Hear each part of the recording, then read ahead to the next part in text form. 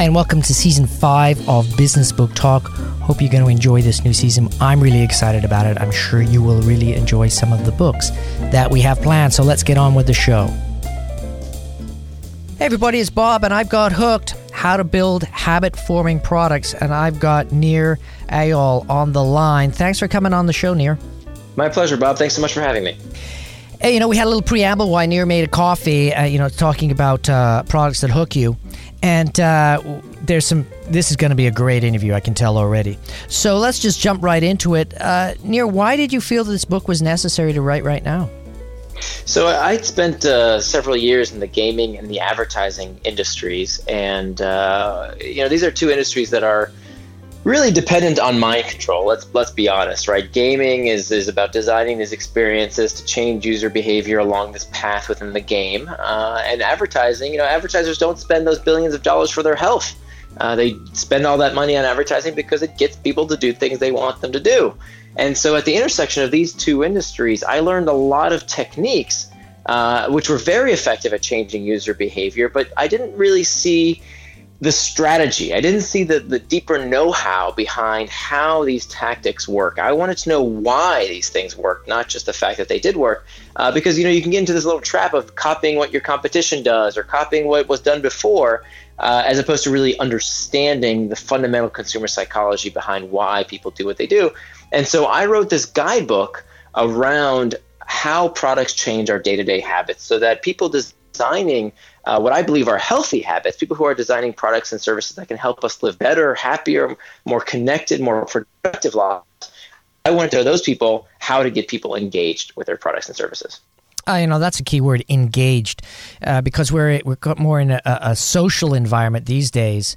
Do you think that the ability to engage in and build a community is paramount to the success of a product these? Well, I don't think it necessarily, you don't have to have a habit. You don't have to have an engaged community necessarily for every business to succeed. I mean, there are lots and lots of businesses that do not require habits.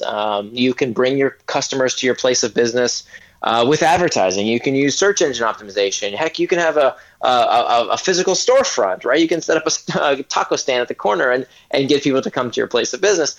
There's no reason you have to have a habit. However, if your product, if your business model depends on a habit, so if you're like these companies we've seen get so big so quick over the past several years, like Facebook and Twitter and Instagram and WhatsApp and Pinterest, and all these companies kind of come out of nowhere and they get so big so fast and they create so much economic value.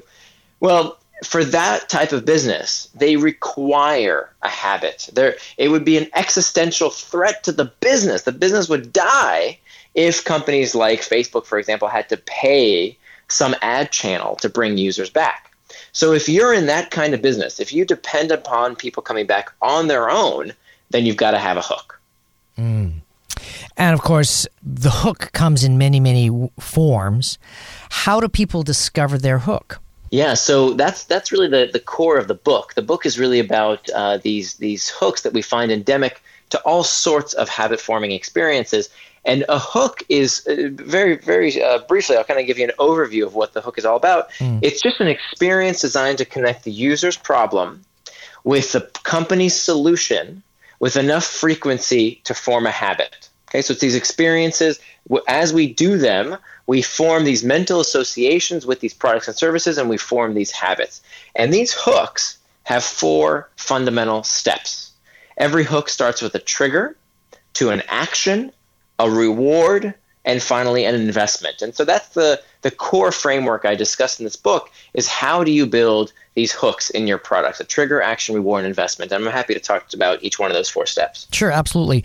It's interesting because there's several books out there in the market about how to undo that process if you're finding that you're gaining weight. And why am I gaining weight? Well, you kind of reverse engineer it and you figure out what are your triggers, what's causing you to gain this weight. And a lot of times what people discover is exactly what you just described, except in the reverse order. So let's break it down a little bit more, because it is fascinating. And a lot of people, I would think a a trigger is I'm hungry, and then they reward the I'm hungry with a cookie, which is probably a bad decision, and then they get a sugar rush. They feel better about themselves for 20 seconds or whatever it is. And then the brain says, this is great. We should keep doing this. And that, after a while, becomes ingrained in their sometimes a personality structure. So are we talking on that level? Well, it's part of it. And what the book I wanted to write is really about how do you apply the psychology of habit design to products and services. I really think that we can build better experiences to help people live better lives if we can figure out how to change their habits. And so that's really what the book is all about. But, just opening up some general psychology textbook or some pop psychology book about habits doesn't really cut it for the product maker. And so that's really what I wanted to write for, is for the business owner, the person who's designing a product or service. How do you change your customers' habits? And it turns out that fundamentally the end state goal, what we want to do for our customers, is to create a mental association with what's called an internal trigger.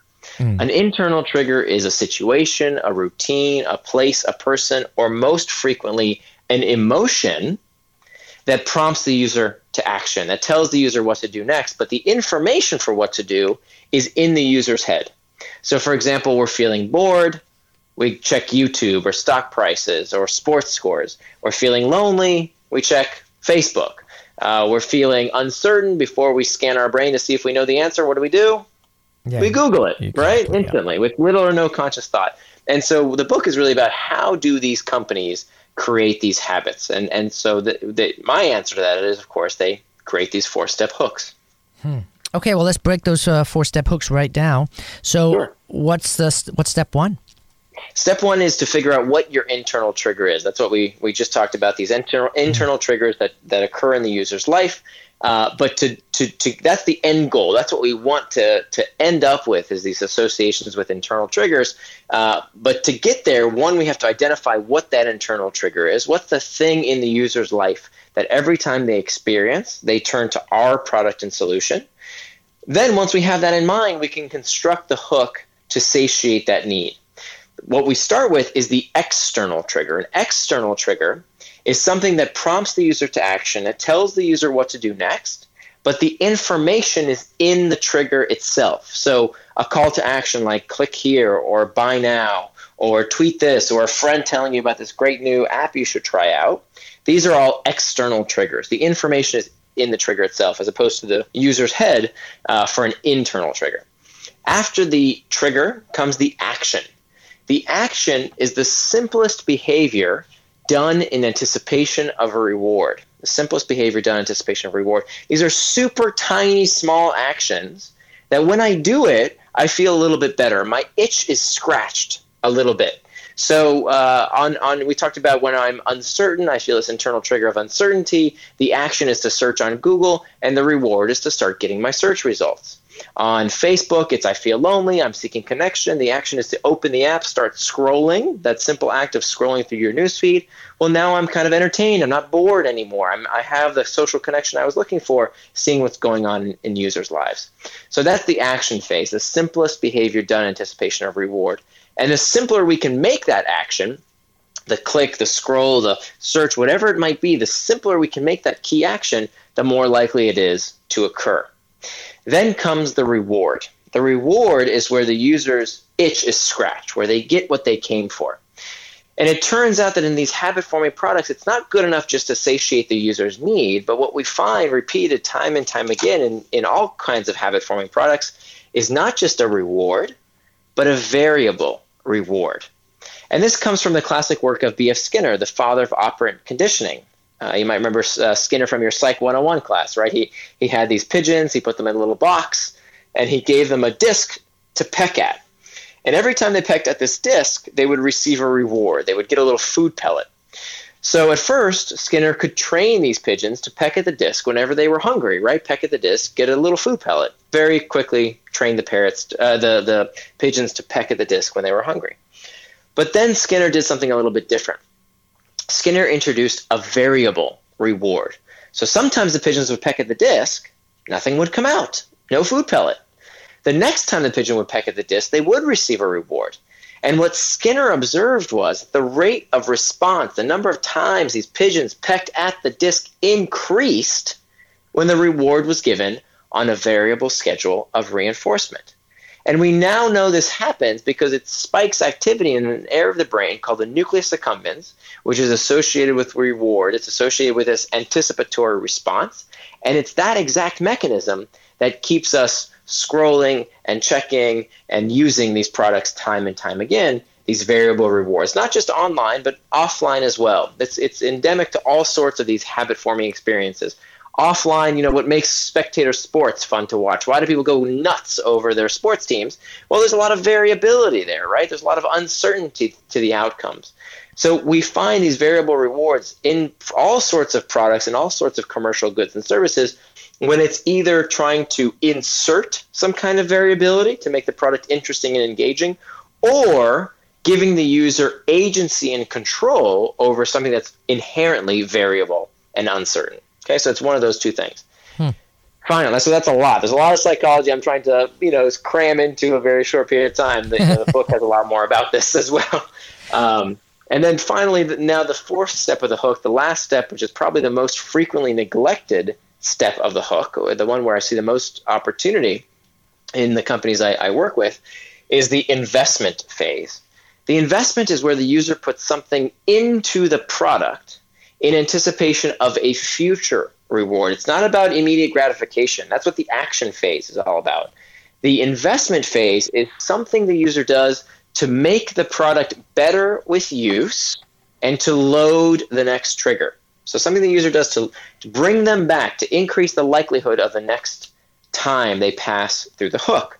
So for example, when I send someone a message on one of my messaging services like WhatsApp or any number of different messaging services, I don't get any immediate gratification, right? There's no bells and whistles and rewards and points that happen when I send someone a message. What I'm doing is loading the next trigger so that when I send someone a message, I'm likely to get a reply. And that reply sends me an external trigger, which prompts me to use the app once again and pass through these 4 steps of the hook. Now, the second way that investments make it more likely for people to go through the 4 steps of the hook is by storing value. And storing value is super important because what we see time and time again in these habit-forming products is that the more they're used, the products appreciate. And that's a really big deal because if you think about everything in the physical world, right? Physical goods depreciate with use, right? With more wear and tear, they lose value. But the power of many of these products, these habit-forming products, is the more we use them, the more vested we are in them, the more important they are to us. We store value in them, either with data or followers or reputation or content. We put something into these products over time that makes them more and more valuable and makes us more likely to use them in the future. Wow, fascinating. And that last part you were talking, it reminded me of owning a car and talk about something that devalues itself instantly. You get into your car and you're driving it around and after a while you have this personal relationship with your car and you buy accessories for the car, even though those accessories may be quite small compared to the price of the car. You're customizing the car to become your version of that particular product. And it's very, very hard for people to let go. And I think that's why a lot of these car industry people know that if you buy a car from, let's say, Ford or from Toyota, the second car you will buy will be from the same company unless that car has a very negative association with it.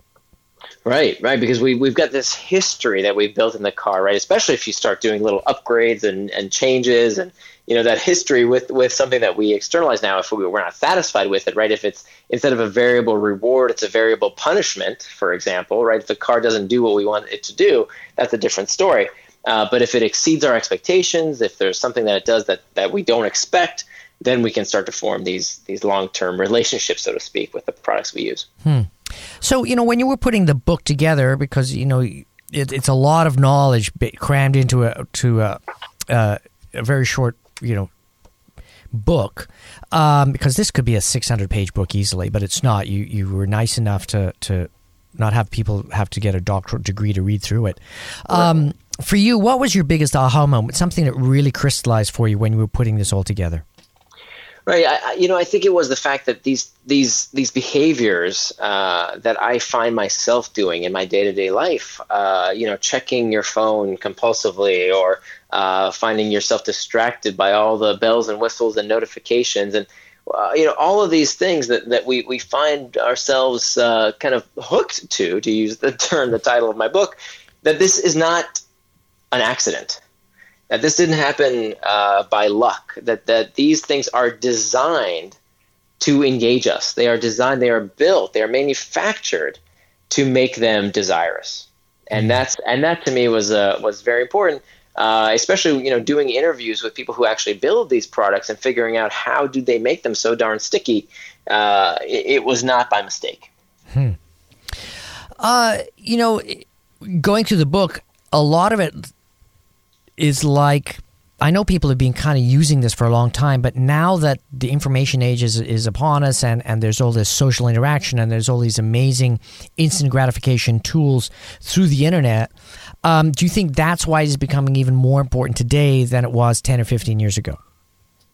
I certainly do. I mean, the promise of these interactive tools, as well as the peril of these tools, is that because they're interactive, because they can use our data to improve themselves over time based on this idea of stored value, that they literally get better and better with use, that makes them stickier. That makes them more habit-forming and more potentially addictive. Now, I think that can be a very good thing. And let me be clear.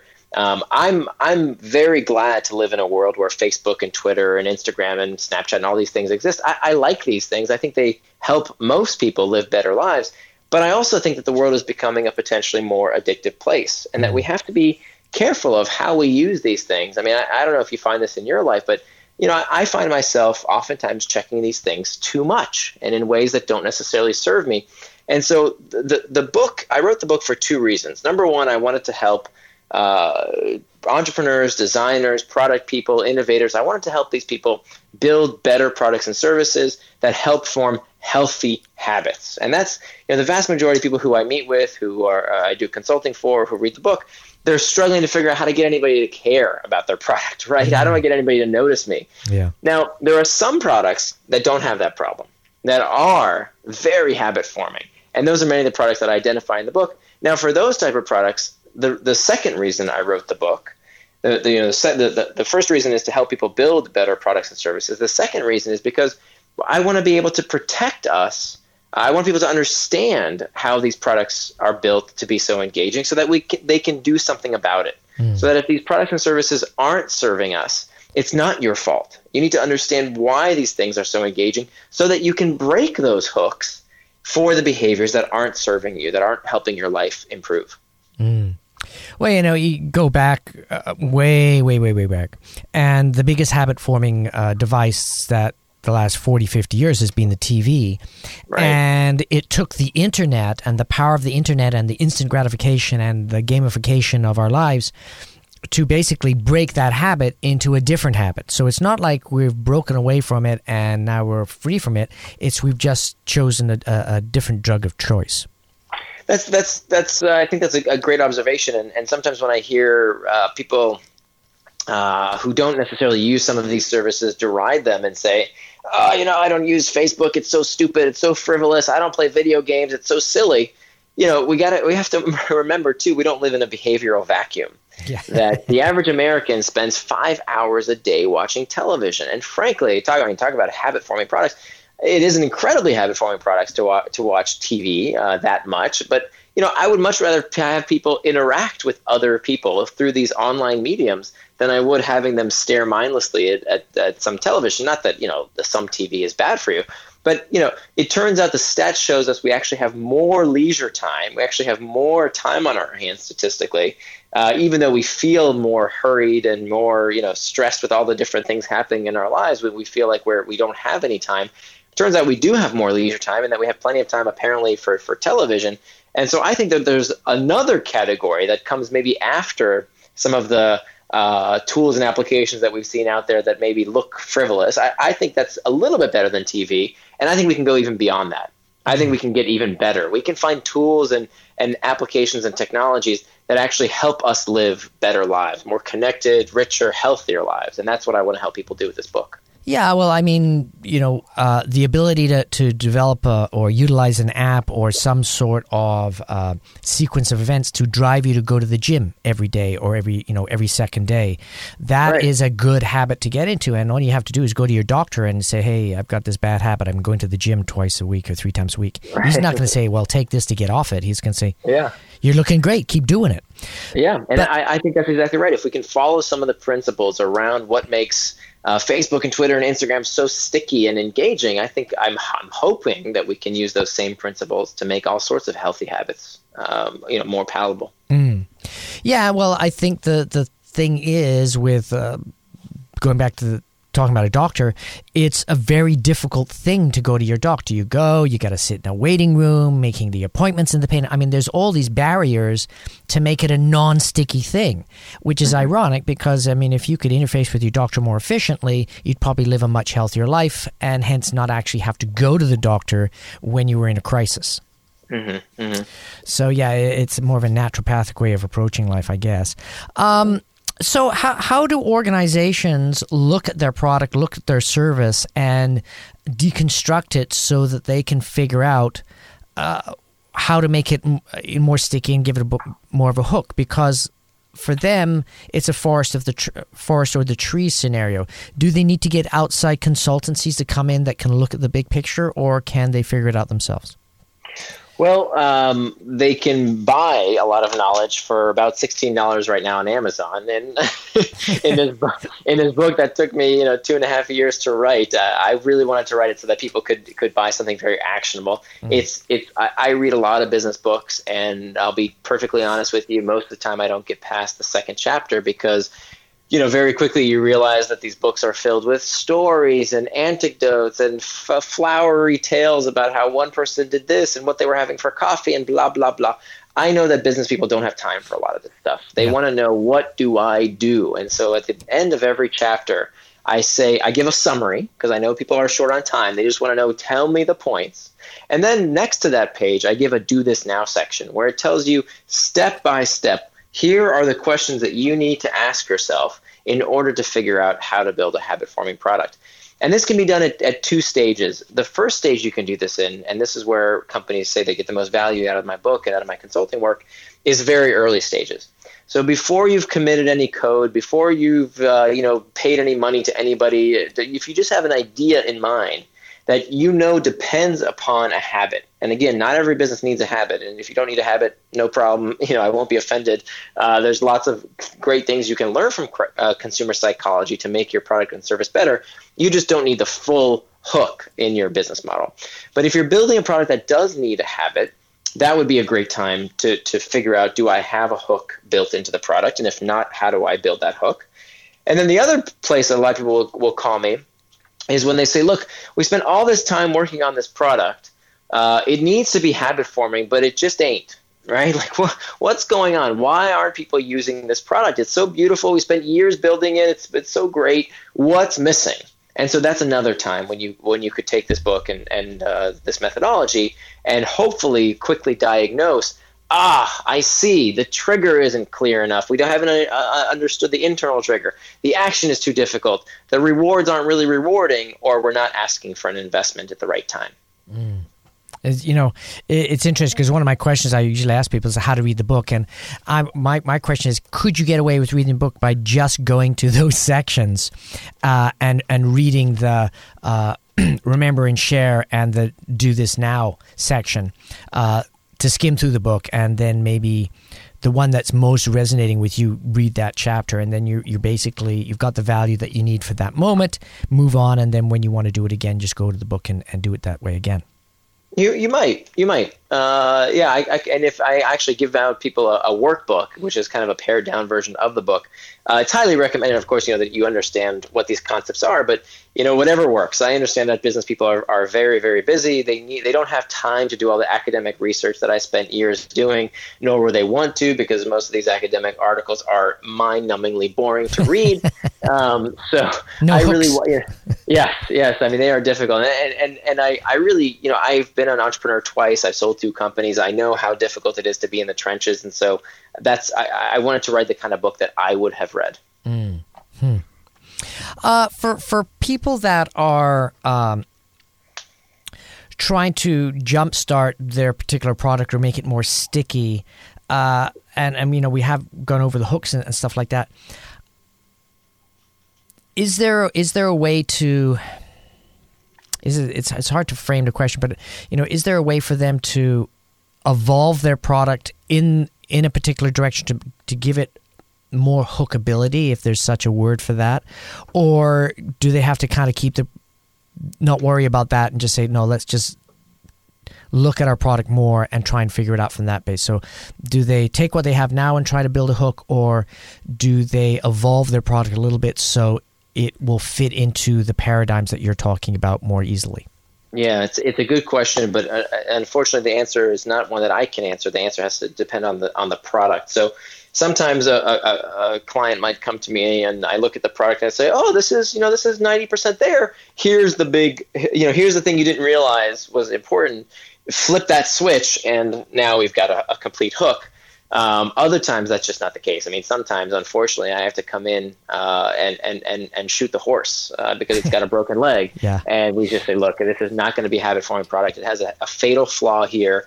Either, something's wrong with the hook. It's not used frequently enough, perhaps. There's some problem with the product that is never going to make it a habit. We got to start over. But that's not something I can, that's something that the company will need to know based on the aspects of how far along the product is and that specific product's attributes. It's interesting because that goes right back to pivot strategy, where you have to have an organization that's willing to understand that, look, at this product, if we can't even give the product away, then why are we actually building it? Why are we spending money doing it? Let's take our knowledge base, let's take our people skills and pivot and try and make another product, like you're saying, that is has more hook potential.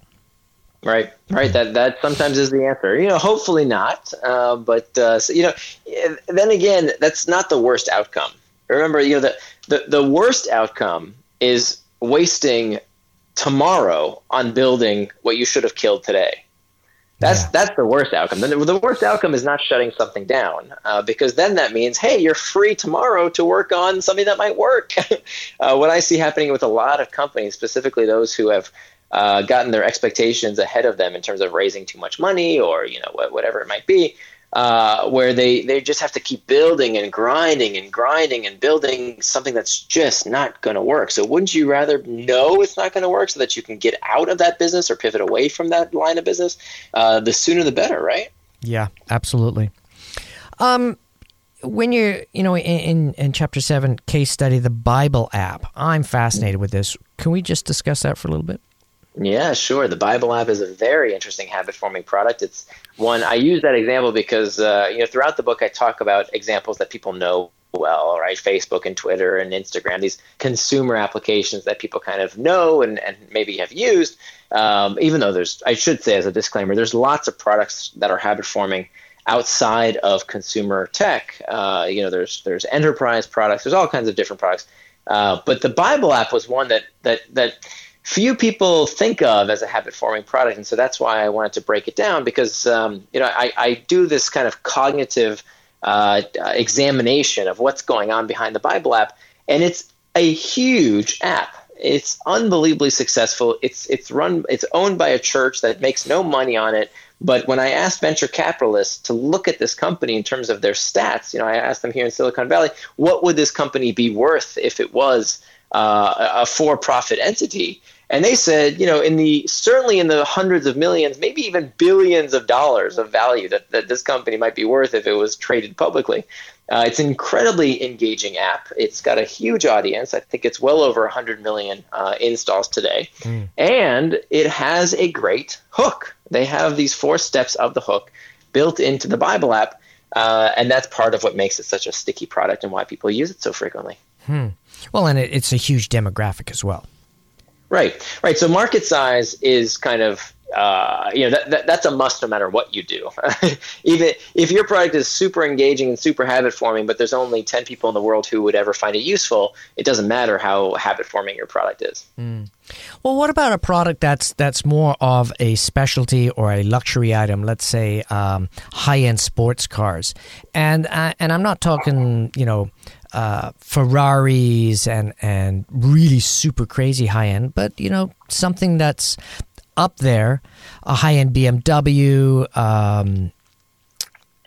How does this type of marketing philosophy work for something like that? Yeah. So the for the majority of the history of advertising, the methodology used was we're going to show you ads that over time will create associations in your mind with how we want you to perceive the brand, right? So when you think about BMW, the reason you have a certain association with a BMW and a Rolls-Royce and a Mercedes-Benz differently than you might think if I said a brand like Hyundai or Kia, the reason you think of those things differently is because of the branding that has been projected at you in your lifetime, and you form those associations. Now, somebody paid for that, right? Somebody paid a lot of money for you to associate a certain appeal with a certain brand. Whether or not that is actually the case and actually higher quality is totally irrelevant, right? I'm going to get a lot of hate mail here, but if you actually look at the guts of what's happening in these cars, it certainly doesn't justify the marginal cost, right? Yeah. I'm not saying that a Mercedes-Benz is not better than a Hyundai. Is it 10 times better? Absolutely not. There's no way. It can't be. So that value, that 10 times X value capture is earned by the company, not from reality, not from rational thought. It's earned by associations. It's earned by perception within the mind of the consumer that makes them believe that that product is 10 times better. Okay. So that's the old way of doing things. The old way is by buying that perception through advertising. The new way to do it, and what's so revolutionary today, is that now companies that I mentioned earlier, like Facebook, Twitter, Instagram, Pinterest, all these companies today that are generating billions of dollars, hundreds of billions of dollars of enterprise, not hundreds, tens of billions of dollars of enterprise value, they're not buying advertising. What they're doing is creating an experience. So Facebook creates habituated users not by sending them ads, not by you watching commercials. I mean, how many Facebook commercials have you ever seen in your life? Probably none. What they are doing is by making these products habit-forming experiences. And as you use these products, you create these mental associations. You use the product habitually because of the product itself. It's the way the product is designed to be used. Well, okay, so in that case, it would be, to take that scenario, for high-end sports cars, the dealerships should be actually building communities where they take that same sports car, take it to a racetrack, and have the people drive the car at the speed it was designed to have an experience of driving 200 kilometers an hour or 150 miles an hour on a safe racetrack. And then when they get out of the car, they're hooked. Maybe. I would be skeptical, and I'll tell you why.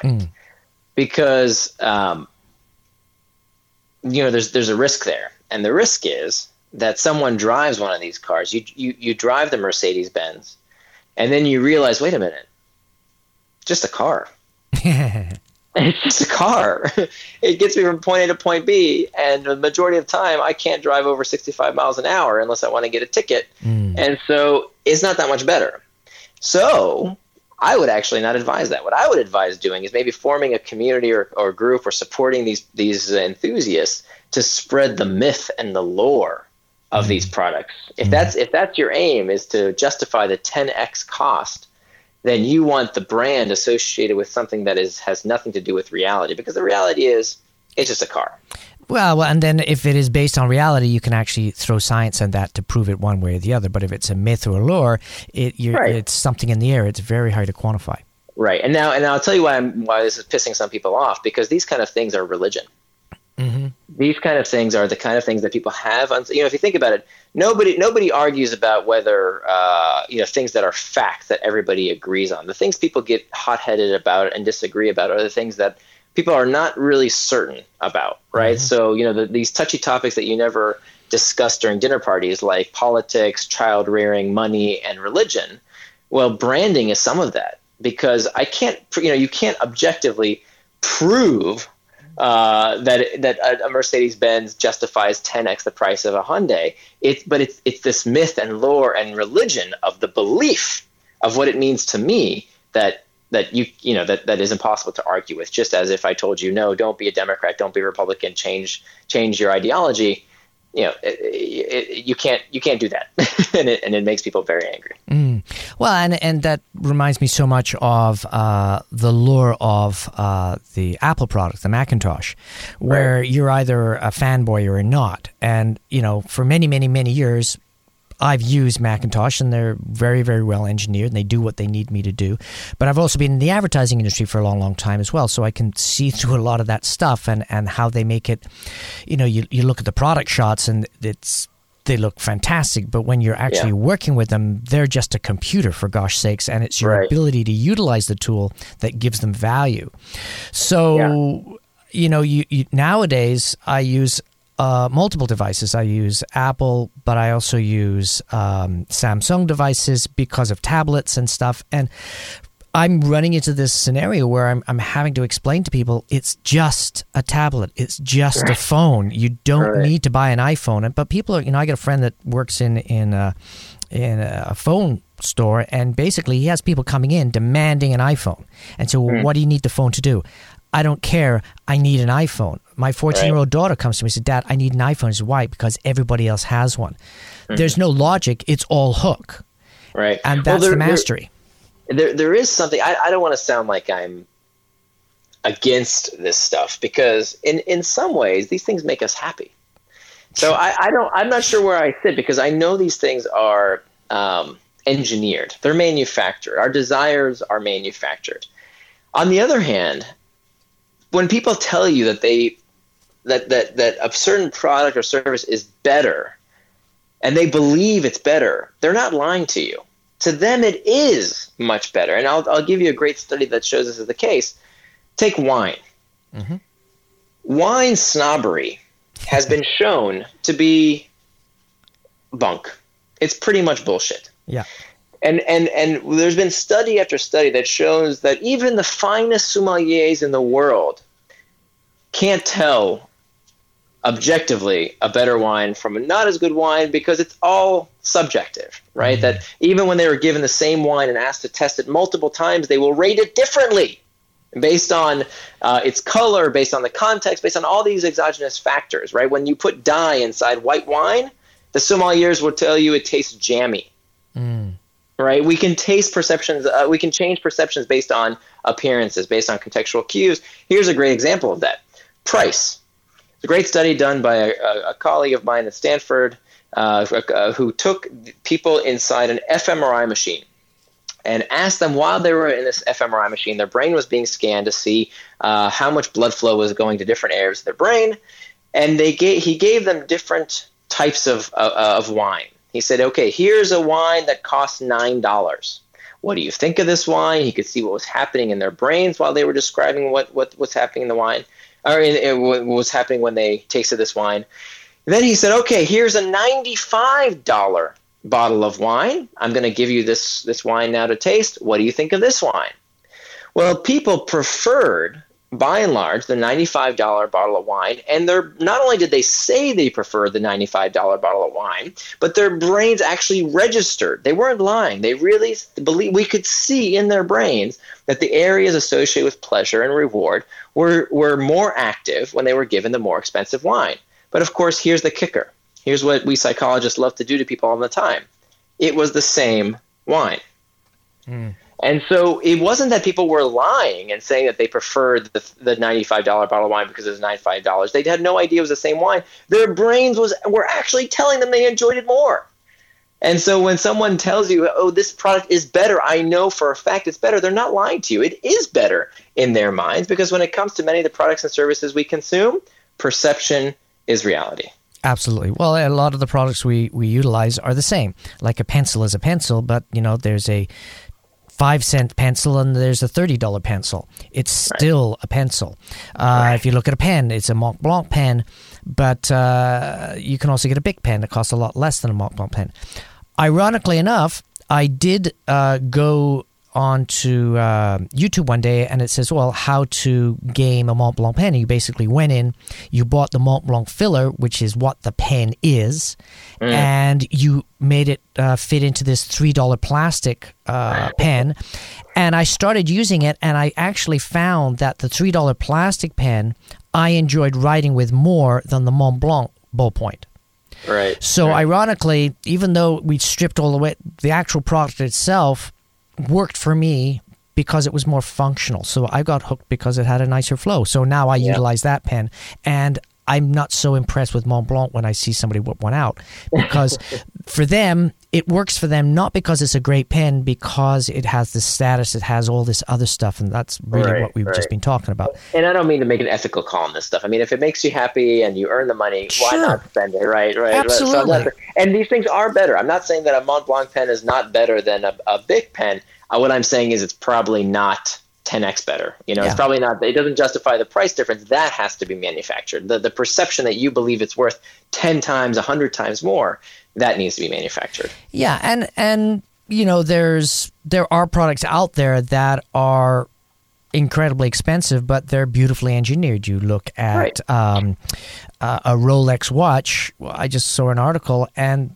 it takes a year to make a Rolex watch. Well, I didn't know that. So a lot of it's about education. There are products out there that actually are worth the 10 times more because they actually are engineered, and there's that much time and love put into that product. And I totally get that. But remember, too, even that is a very sophisticated piece of consumer psychology. Oh, absolutely. Because just because this is called the endowment effect, that we value things more highly when they have been endowed with labor.